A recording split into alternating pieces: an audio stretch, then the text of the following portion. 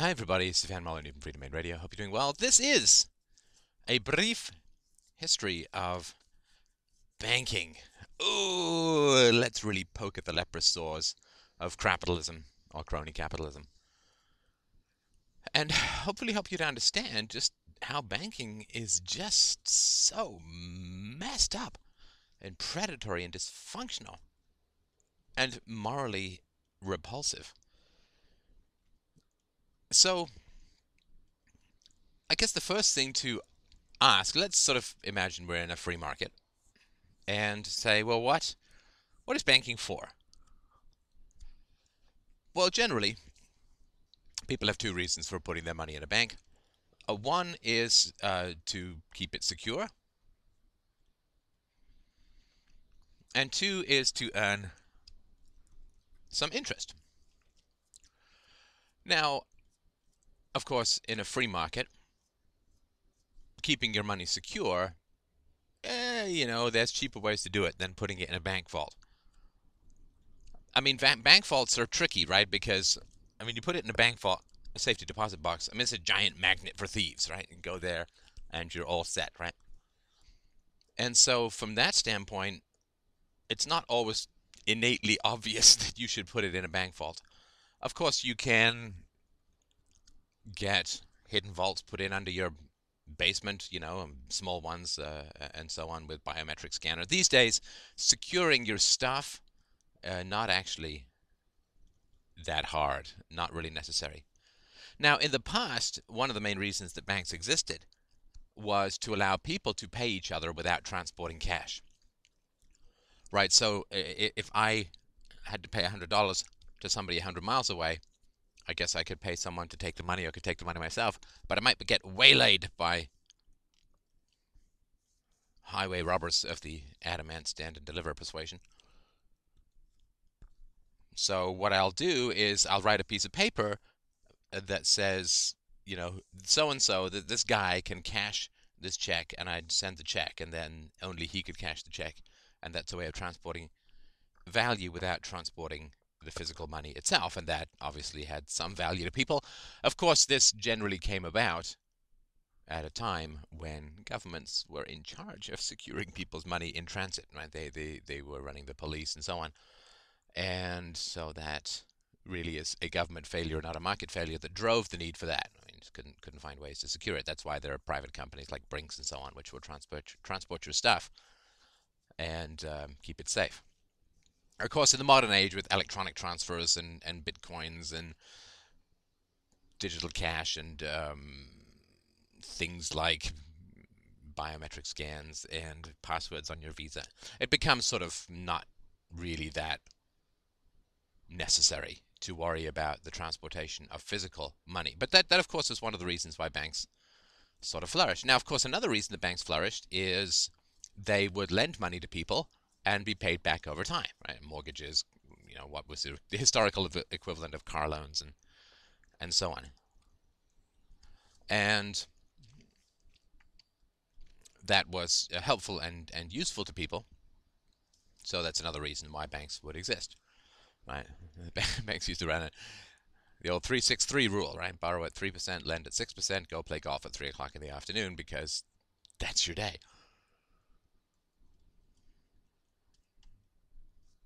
So one of the ways in which you would get interest from a bank is the bank would lend money to people and the money would be paid back at interest, and the bank would provide part of that interest to you, a deposit holder. So you'd give them $100 and they'd pay you 2 or 3%. And one part of the reason they'd pay that 2 or 3% is because they would take your money or some ratio, right? It could be 5 to 1 or 3 to 1 historically. They would lend it out, and people would then pay them back at 6%, and they'd give you 3%, and they'd keep 3% for themselves, that kind of thing, right?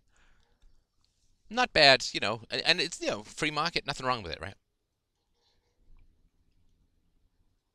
Now, of course, banks tend to lend out. This is true even historically before the government got heavily involved. Banks lend out more than they have in reserve, right?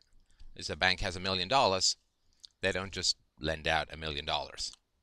They lend out 3 million or 4 million, on the mathematically fairly certain understanding that people aren't going to show up and want $1 million all at the same time. And so cash on demand, which is you can go and withdraw all of your money on demand, cash on demand is essential to banking, and it's kind of at odds with lending money out at ratios, right?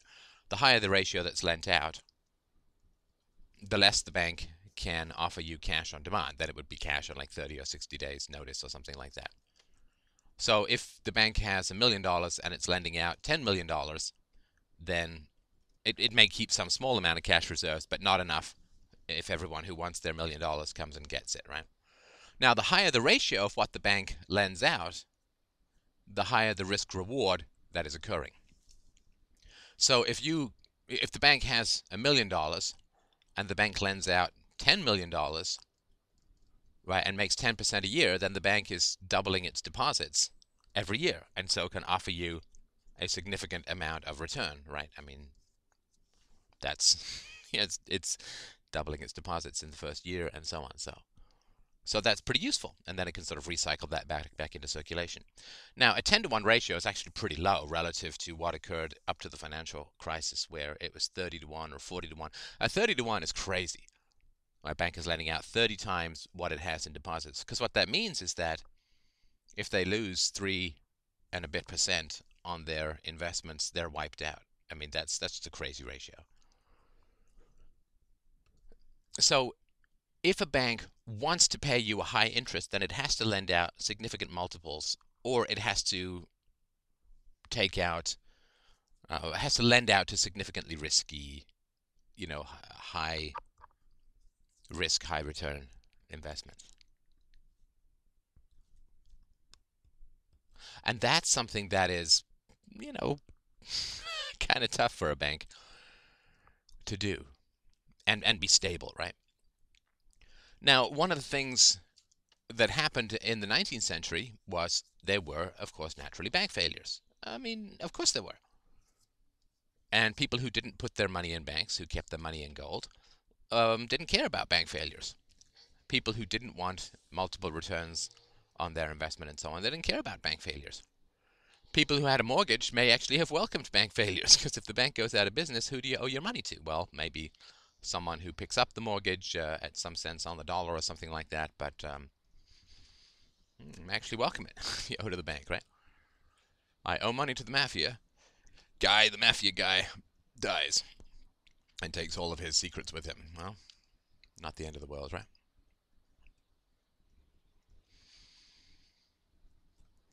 So, and bank failures occurred. I mean, of course, in the 19th century in America, people think it's a free market capitalist paradise and so on. Governments were all over the place, taxes, regulations, and there was the little matter of the Civil War, which I would imagine had some economic effect upon the nation, insofar as what 700,000 people were killed, massive amounts of resources were destroyed, and so on. And that is something that hasn't, and of course, then the banks, all wars are funded by borrowing. And so banks orient themselves towards government, realize there's lots of profit in government, develop expertise in dealing with government, and that changes their relationship to their average investor, right? And there were the huge changes in technology and so on. And there was, in the 19th century, it's so impossible to imagine now, there was in the 19th century, of course, deflation. Deflation, not the fun post-coital kind, but the actually economically useful kind, wherein prices go down every year. Now, deflation is fundamentally the enemy of banking, right? So when there's inflation, 3, 4, 5% of your money loses value every year. So if you put your dollars under your mattress, they dissolve over time. And 3, 4, 5%, that's significant. It's like your value of your money halves in 7 or 8 years. I mean, that's terrible. And so when there is inflation, everybody swarms to the banks and the stock market and anything that they can do to try and avoid their money turning into Zimbabwe slushies, right? And people have much less interest in banks when deflation is occurring because your money is worth 3, 4, 5% more every year. So when your money is increasing in value as a result of additional efficiencies in the free market bringing the price of things down, when your money is gaining in value every year, what the hell do you want to put it in a bank for? There's no need for defensive strategies against inflation. Your money is gaining value every single year. So why would you wouldn't care about the interest a bank might pay you? I mean, it's not like you wouldn't care, but fundamentally there's no need for a defensive strategies, and that's why banks are always so keen on inflation, and that's why we have had inflation, since the central banks took over the currency, and particularly since gold was decoupled from dollars under Nixon, the Republican, in 1971. So, remember, banks love inflation because inflation, and the stock market loves inflation too, because inflation means that people are going to hand their money over to professionals to avoid it decaying into Klingon shit over time, right? Deflation is really the enemy of the financial industry because then you can make money just by doing nothing, just by keeping your money to yourself. You can make money. Your money is increasing in value over time. Like, I don't think if you want to buy a $2,000 computer, you know that 6 or 12 months from now it's going to buy you twice the computer that it does now. So you don't sit there and say, well, man, I got to put that money in a bank. I got to get some return on these $2,000 I'm saving for a computer, because otherwise it's going to be worthless in terms of buying a computer in 6 to 12 months. You'll be like, well, no, my goal is to defer as long as possible buying a computer or buy last year's model if I want to save money, because it's worth more. The longer I put it off, the more computer I can buy. But you don't have a strategy called, I have to protect the value of my computer money because it's gaining in value relative to what you can buy every day, it seems, sometimes in the computer industry. So banks love inflation. And banks love being able to offer significant multiples of loans relative to their deposits. As long as bank directors are not personally liable for losses. It used to be the case. It used to be the case that if a bank went bankrupt, the first person that you would go after would be the bank directors.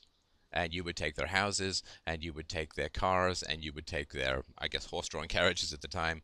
You would take their savings, you would take their investments, and they would end up as paupers. Which is entirely right. If you take other people's money and make stupid, greedy decisions and lose their money, well, then of course you should pay them back with everything you've got and then some. Now, bank directors, of course, are not particularly keen on that because what that does is it limits the amount of risk that they're willing to take. So bank directors love inflation, and bank directors love legal shields from accountability for financial mismanagement. Also known as the corporation. With the corporation, you get to take money out of the corporation, but any losses are contained within the corporation, and you cannot penetrate the corporate shield in order to go after the personal assets of bank directors. They are immune, right? They're not immune from taking money out of the bank. They are immune from having to pay money back into the bank if they lose it or blow it or whatever, right? So if you sort of understand what banking is and what bankers want, and the fact that the government has a pathological relationship with bankers, then you can understand how banking shapes up, right? The government needs banks. The government needs loans at all times, right? And the government therefore has a very close, loving, intimate, fetishistic relationship with the banks. Like a bestiality aficionado with a herd of well-greased sheep. And so banks love inflation, governments and central banks provide inflation. Banks love being able to lend at multiples, so government sets wild multiples that the banks can lend at. Bank directors do not like being personally liable for the money that they lose any more than anybody likes being personally liable for blowing money in Vegas. They would much rather they keep the winnings and somebody else take the losses, right? If you go to Vegas and you win $10,000, you get to keep $10,000. If you lose $10,000, other people have to pay for it. Well, that's a pretty good deal for you, right? I mean, it's like, of course, casinos can't last like that, and neither can our economy when these ridiculous cross incentives are put in place. Now, banks in a free market are partial to insurance, right? So if you want to put $1 million in a bank, you obviously don't want that bank to be gambling on highly speculative derivatives and wake up one morning with your $1 million viewed like now becoming a minus $1 million liability, which means you ain't getting squat, right? And so banks, like good banks, banks that are righteous in their management of money, they like insurance. And insurance is, if the bank loses me $1 million, then I will get $1 million from the insurance company. Now, bank insurance requires that the insurance company thoroughly vet the bank and make sure they're not lending at too high a ratio, make sure they're not getting involved in speculative or risky investments and so on. Now, you can go to a bank that doesn't have insurance, but that bank is going to have to offer you something in lieu of the insurance, right? I mean, if there are two banks and one of them they both offer the same interest rate return on your deposits, and one of them has insurance and one of them doesn't, then the one that doesn't is going to go out of business. So the one that doesn't have insurance is going to be the one that has to offer you double or triple the return, right? And we all understand this from gambling. If it offers a lower ratio of winning, it has to offer higher rewards, right? If you've got a 1 in 1,000 chance of winning, then it offers you $10,000. If it has a 1 in 2 chance of winning, it can offer you $10,000, right? Like I was just when I was just at the hospital for my treatments today, there was a lottery or tickets or whatever, right? And it said top prize $500, a 1 in 7 chance of winning. Now, of course, idiots think that I have a 1 in 7 chance of winning $500, which for a $5 ticket seems pretty good, but you know, it's a 1 in 7 chance of winning something, and one of the prizes is $500, the top prize, which is of course 1 in however many tickets are sold. So banks love insurance, but they don't love insurance that vets them. Right? They want the kind of insurance that has people not worry about their deposits. Right? Oh, I give $1 million to the bank, it's got insurance, so I really don't need to worry about it. They want that, but they don't want the kind of insurance that actually goes over their books with a fine-tooth comb, because that limits their capacity to take risks, to be cool, to be edgy, to be at the forefront of financial instrument wrangling. Citibank, what did they lose $6 billion recently on some derivative speculation? And they have some bank in the U.S. has a speculative market, the prediction of which takes 3 hours to run on the very fastest computer in the world. Well, it's clearly not a manageable product anymore. So banks love insurance, but they don't like insurance that goes over their books with a fine-tooth comb and makes sure that they're not engaged in anything too risky. So who do they want to insure their deposits? They want insurance. Well, they want the government to insure their deposits, because they know that the government has no particular incentive to vet their risk-taking, because the government employees are not themselves personally liable for any bank that goes under.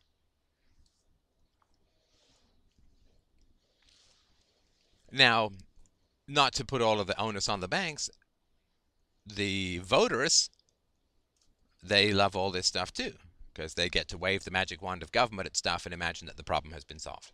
So rather than having to figure out the ratings of the banks and having to weigh whether they want to put their money in a higher risk or lower insurance situation, I mean, they just, oh, the government's taking care of it. So I just stick my money in a bank. I don't have to think about it. I stick my money in a bank and it's taken care of because the government's insuring things. In the same way that people are like, oh, there are poor people, that bothers me. Okay, here's the government. I guess I'll pay my taxes, and woo, lickety lickety lickety split. The problem's taken care of. I got nothing to worry about. Let me get back to my TV.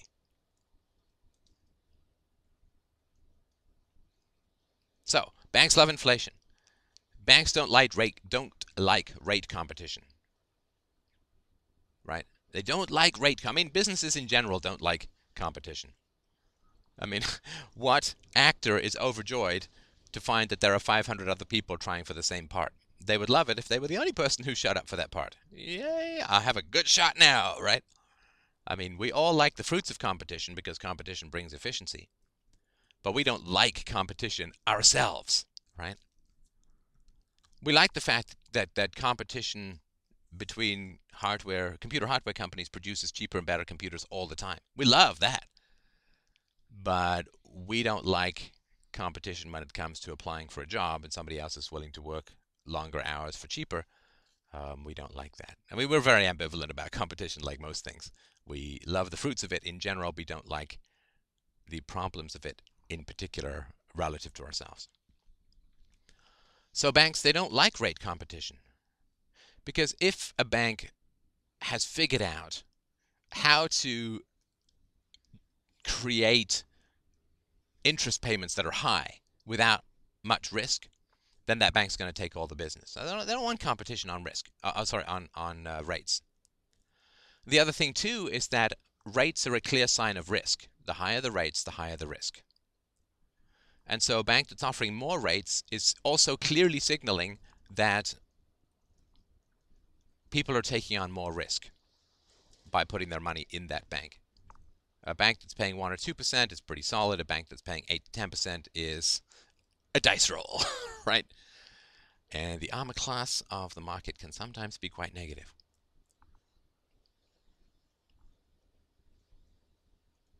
So banks, they don't want competition on rates. So what do they want? Well, they want the government to set interest rates. Yay! Now we don't have to worry about competing on rates. And now the more responsible banks are penalized because the rate must be set higher than what they would offer in the free market. And the less responsible banks, the more risky banks. It's not irresponsible to gamble if you know that you're gambling. It's not irresponsible to offer 8 or 10% return on investment for guys who give you their money. It's not irresponsible as long as you're honest about it. But if you, let's say a good bank, a safe bank, a secure bank, is going to offer 2% and a risky bank is going to offer 8%, the government sets the rate at 5%, right? Well, that means if you have to pay interest out at 5%, then the bank that can only pay 1 or 2% has to take on more risky stuff. Otherwise, they're going to go out of business, right? Because their returns can't provide that. The bank that's making 8 or 10%, the risk that they're taking is now shielded by the government setting the interest rate at 5%. So the conservative, stable nature of the bank offering 1 or 2% interest is erased, and then that bank is going to lose money, is going to go out of business if they continue to offer, like if they continue to pursue a business strategies that can only cough up 2% interest, but they have to pay 5% interest on deposits. Well, they're toast. So they're going to be propelled into being more risky. Now, the bank that is doing more risky investments and therefore is able to promise maybe 8% or 0, right? The higher the number goes, the higher the possibility of 0 or negatives show up. But they're shielded now. Now the market can no longer, like the person who is looking at rates can now no longer differentiate by looking at rates from a high risk from a low risk bank. And the incentive for the low risk bank is to become high risk. And the incentive for the high risk bank is to stay high risk, because the price information embedded in interest rates is now shielded from the consumer because the government set the rates, price fixing, right? I mean, one of the ways you know you're getting a better car is it costs more money. If the price of all the cars was the same, it'd be harder to tell.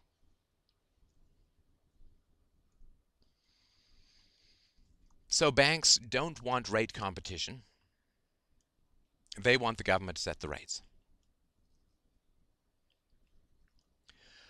And so we can see, like government banks want inflation, central banks provide inflation. Banks want insurance, it's government, so you get the Federal Deposit Insurance Corporation and all that kind of stuff. Where banks have to provide money to the FDIC to cover insurance regardless of how risky they are. So a conservative bank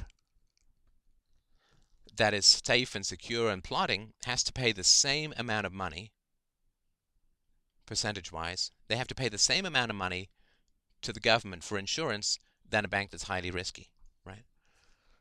Which is ridiculous, right? It's like non-smokers have to pay the same life insurance as smokers, which is a direct subsidy from non-smokers to smokers, a forced subsidy. So banks, and I sort of mean bad banks, but irresponsible banks. So banks who want to shield the customer from their irresponsibility. Those banks, they want inflation, they get inflation. They want government to control interest rates, government controls interest rates. They want the government to run insurance, government runs insurance.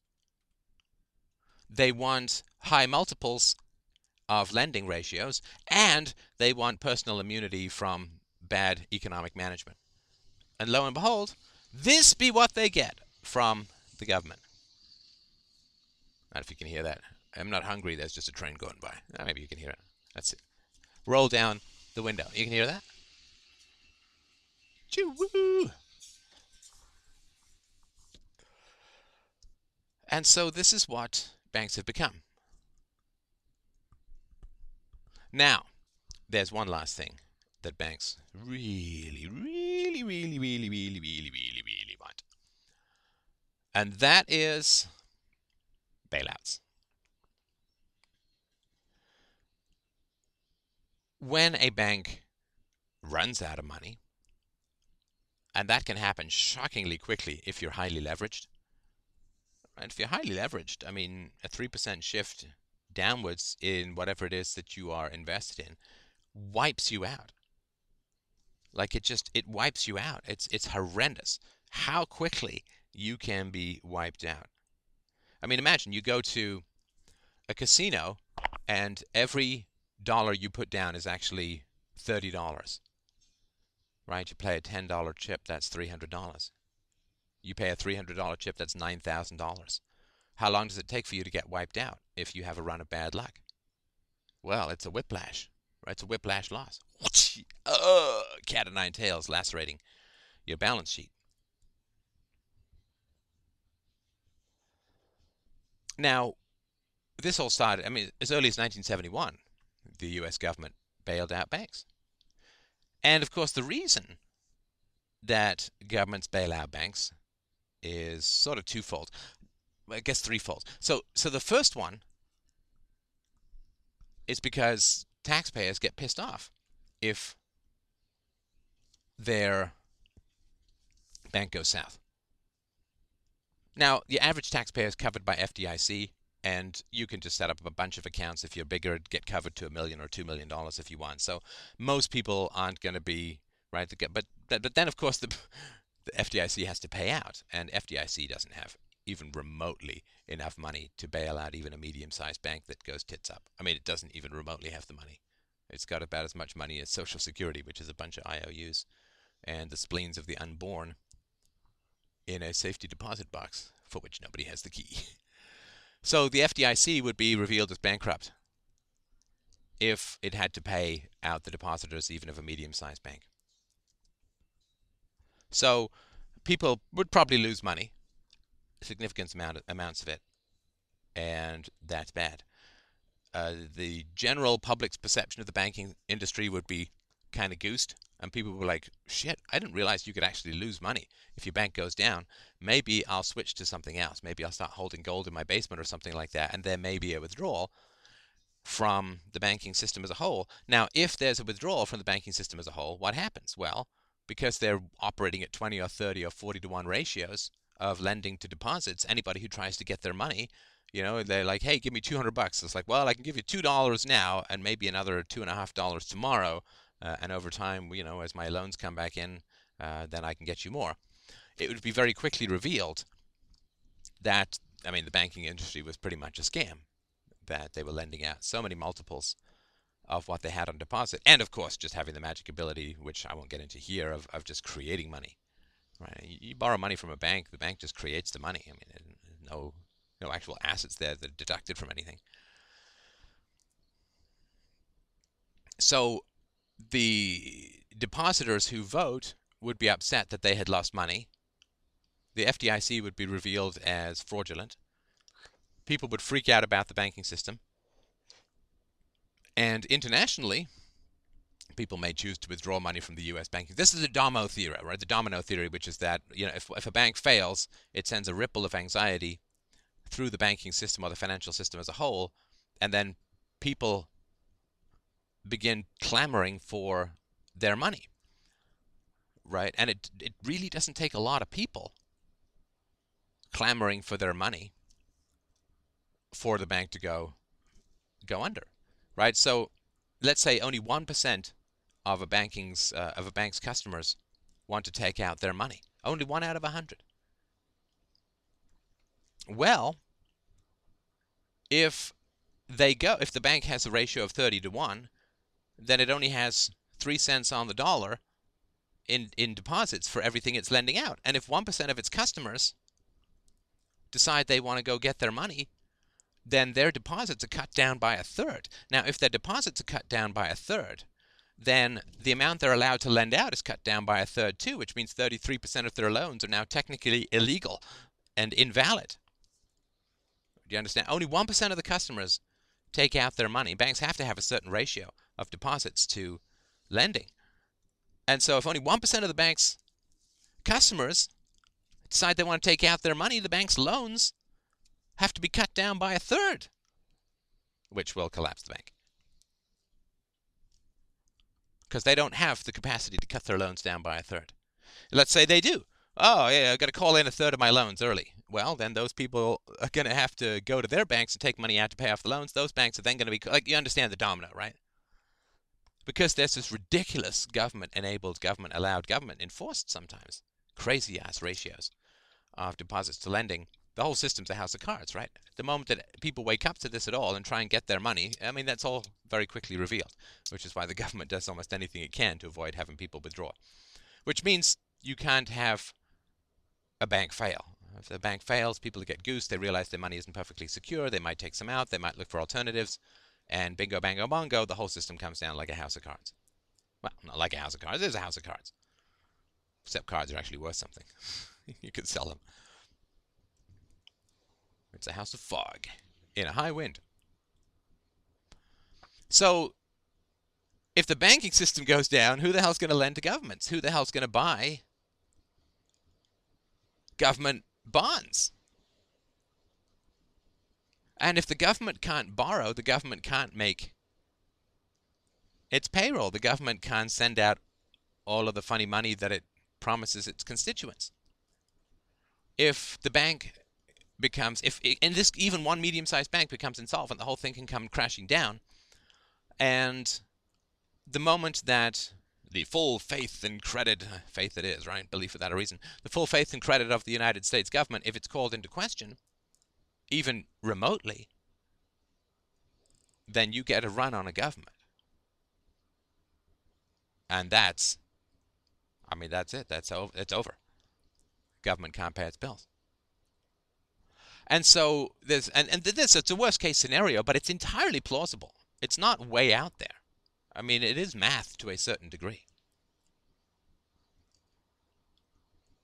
And so this is why you need $80 billion of counterfeit money being used to buy mortgage-backed securities and government bonds and other kinds of crap just to keep, right? A ship with a big hole in the bottom needs a big bilge pump to pump the water out, and otherwise it's going to sink, right? So right now the Federal Reserve is just buying up a whole bunch of junk in order to give money to the government that nobody else will buy. And it's just a way of keeping the scam going just a little bit longer. And so everything that risky banks, bad bankers want, the government provides. Now, a very small bank can be allowed to fail because the FDIC can cover it, and then you can sort of crow about how the system works and blah-de-blah-de-blah. And you can pretend you're going to prosecute people who've donated to political campaigns and so on. So a small bank can be allowed to fail, and it does. But, anything larger than small becomes too big to fail. Now, like 30 years ago, the combined wealth of the top U.S. banks was 16% of GDP. Now it's like 61% of GDP. Why is that? Well, because the moment that a banker realizes that too big to fail is the magic sweet spot of bailout money, then banks will merge to get to that secure high ground of guaranteed bailouts, right? So banks will merge. They need to get to the too big to fail so they won't be allowed to fail. So they can start playing around, and it's more fun to gamble than it is to plod along, right? And so it starts drawing more high-risk people into the bank industry and sector and all that. And the too big to fail becomes the oasis that everybody wants to get to. So they'll merge until they're too big to be allowed to fail, at which point they get bailouts. Now, it certainly is true. I think Lehman Brothers was allowed to fail. It's because there was animosity between some of the people high up in the government, particularly the Fed chairman and Lehman Brothers, so allowed it to fail because, it's also personal and petty. But you are not guaranteed a bailout, but you sure as hell can make a great case for a bailout. And this is why you get $1.4 trillion worth of bailouts going to the big banks. And so where we've come to in banking is government controls the money, and thus there is relentless inflation. And there is relentless inflation because it is easier to, politically, it is much better to print money than it is to pay taxes. To raise taxes. If you raise taxes, then people know where their money is going, and there's no confusion. My property tax bill went up 10%. My paycheck is smaller because my income tax went up 5%. And you get mad at the government for raising your taxes. And there's some degree of causality between all the shit that people want from the government and the fact that the government has no money. Right? As one guy said on a Phil Donahue show about the S&L, Savings and Loan, not Saturday Night Live, and the savings and loan bailouts, $500 billion at least, in the 1980s, someone in the audience says, well, why doesn't the government pay for the bailout rather than the taxpayers? Oh my God, these are the people who vote, right?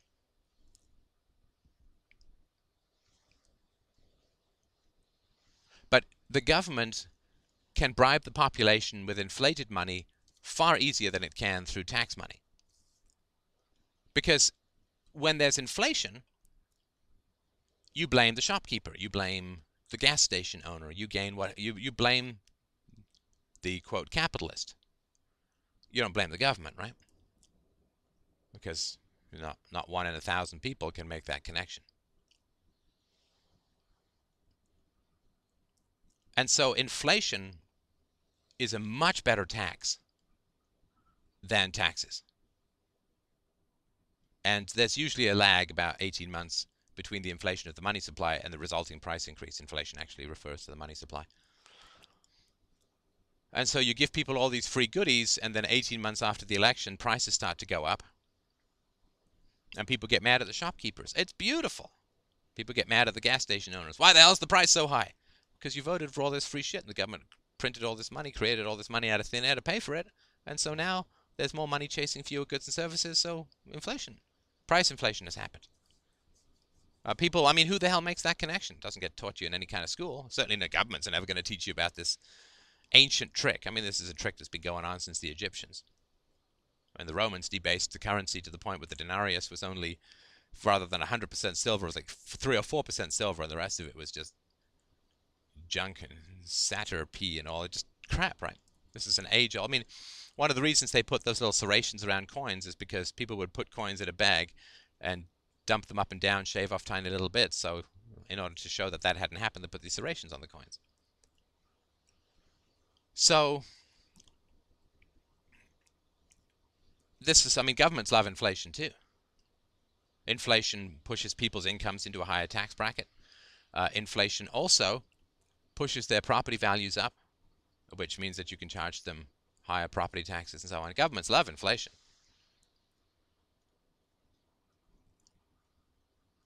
I mean, the poor are hit the hardest through inflation, but do we care about them when there's an election to be won? They're hostages, not people.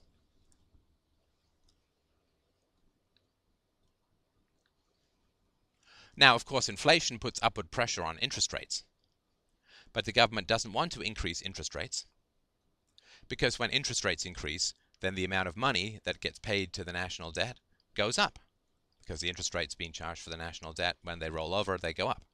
So governments want to keep interest rates low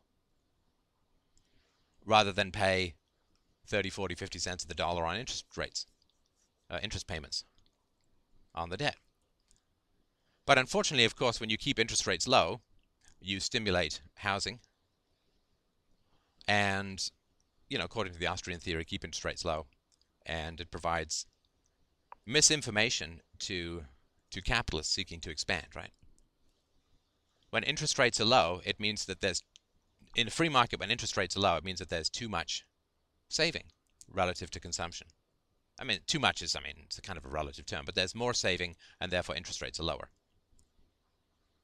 Because there's more saving and less to invest in, and therefore less return on investment, and therefore you can't pay as much interest. Right? So when interest rates are low, the signal is that they're saving. And what is saving other than deferred spending? Right? Can't take it with you, right? So, or you can give it to your kids or whatever. But saving is deferred spending, right? You're saving up to buy a car. Well, it's deferred spending on a car. So when interest rates are low, corporations say, industrialists, factory owners say, "Oh, well, let's ramp up production." It's cheap to borrow, interest rates are low, and there's going to be a whole bunch of spending when people stop saving for stuff and actually start buying stuff.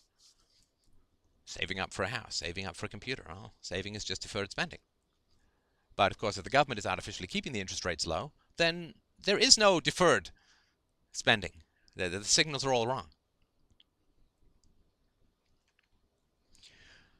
What actually happens when interest rates are low is it does not, in a free market, it would signal an excess of savings.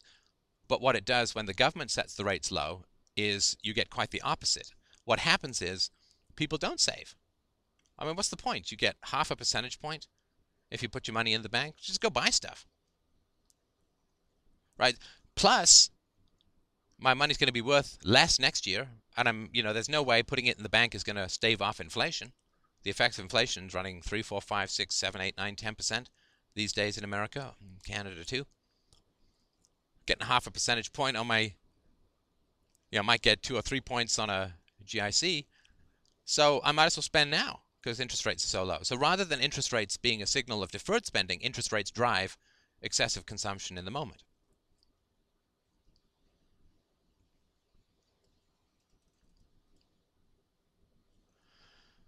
Now, none of this, of course, has changed under the recent, well, it's not that recent anymore, 6 years into it, Barack Obama's administration, because he got huge amounts of, the biggest single contributors to his campaign, the reason that he won was the financial industry.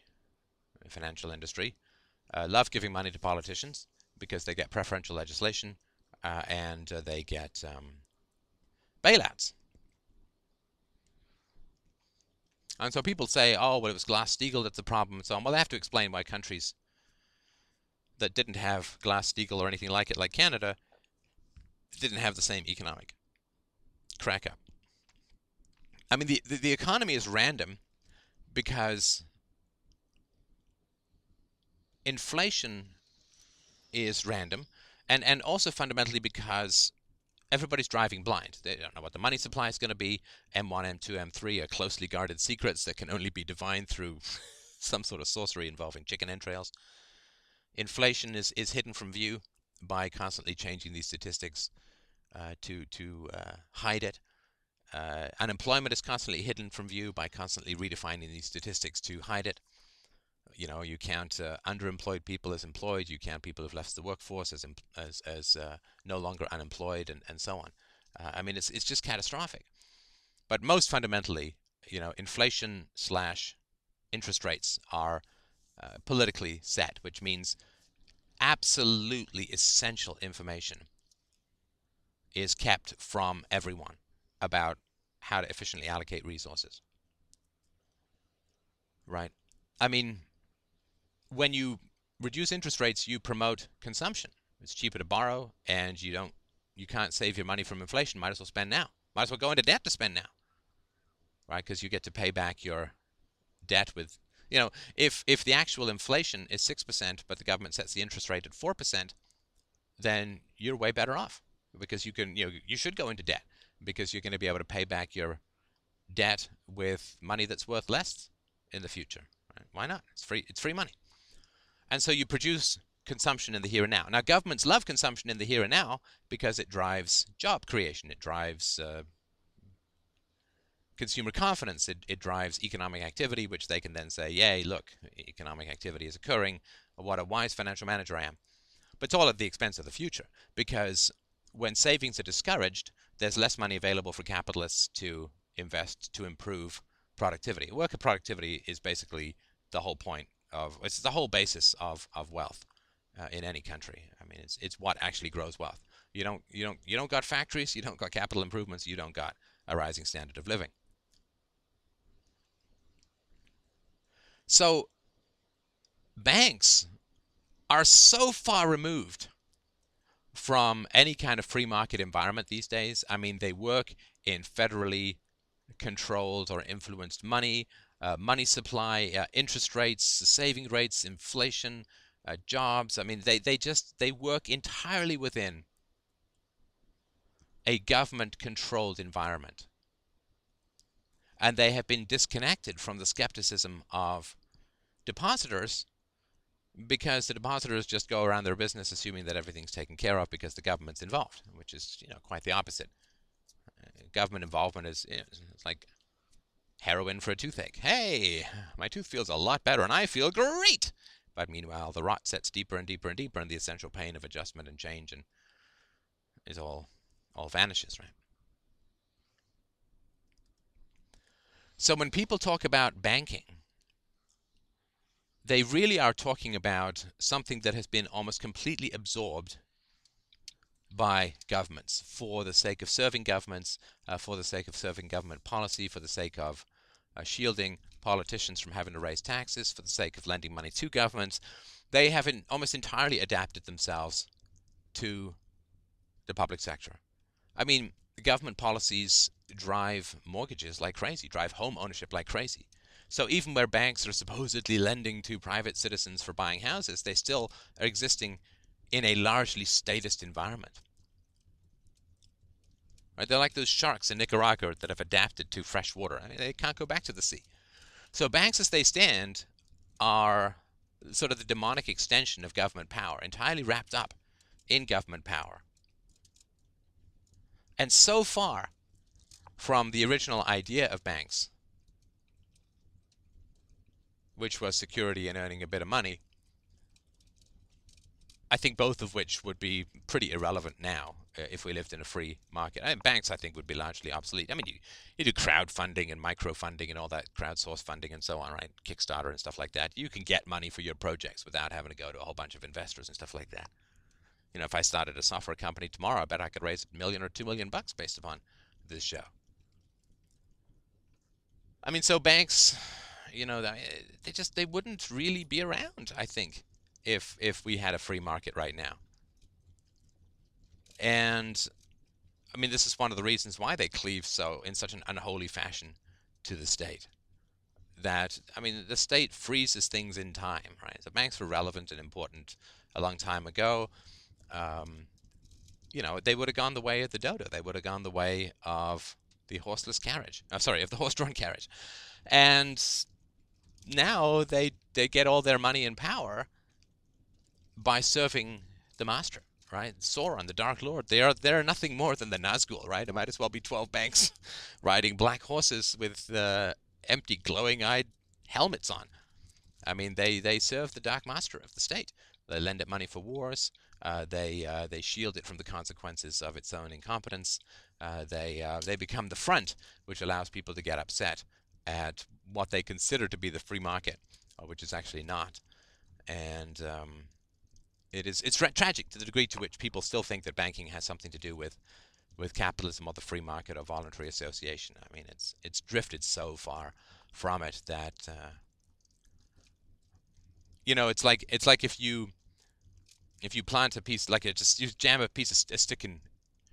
stick of wood into the ground next to a sapling, and year after year after year the sapling will grow. It will actually grow around and absorb the stick. And I guess then the stick gives it a minor bit of propping up. And that's really what's happened. I mean, there was a stick called banks, which had something to do with the free market in the past. But now the government has grown all the way around them, absorbed them completely. And to mistake that for capitalism is, it's so egregious an error that it can only come from propaganda. Thank you so much for listening. I hope this was not too dully technical. And don't forget to help out the show if you can. Driven by listener donations and support by people like you. FDRURL.com/donate.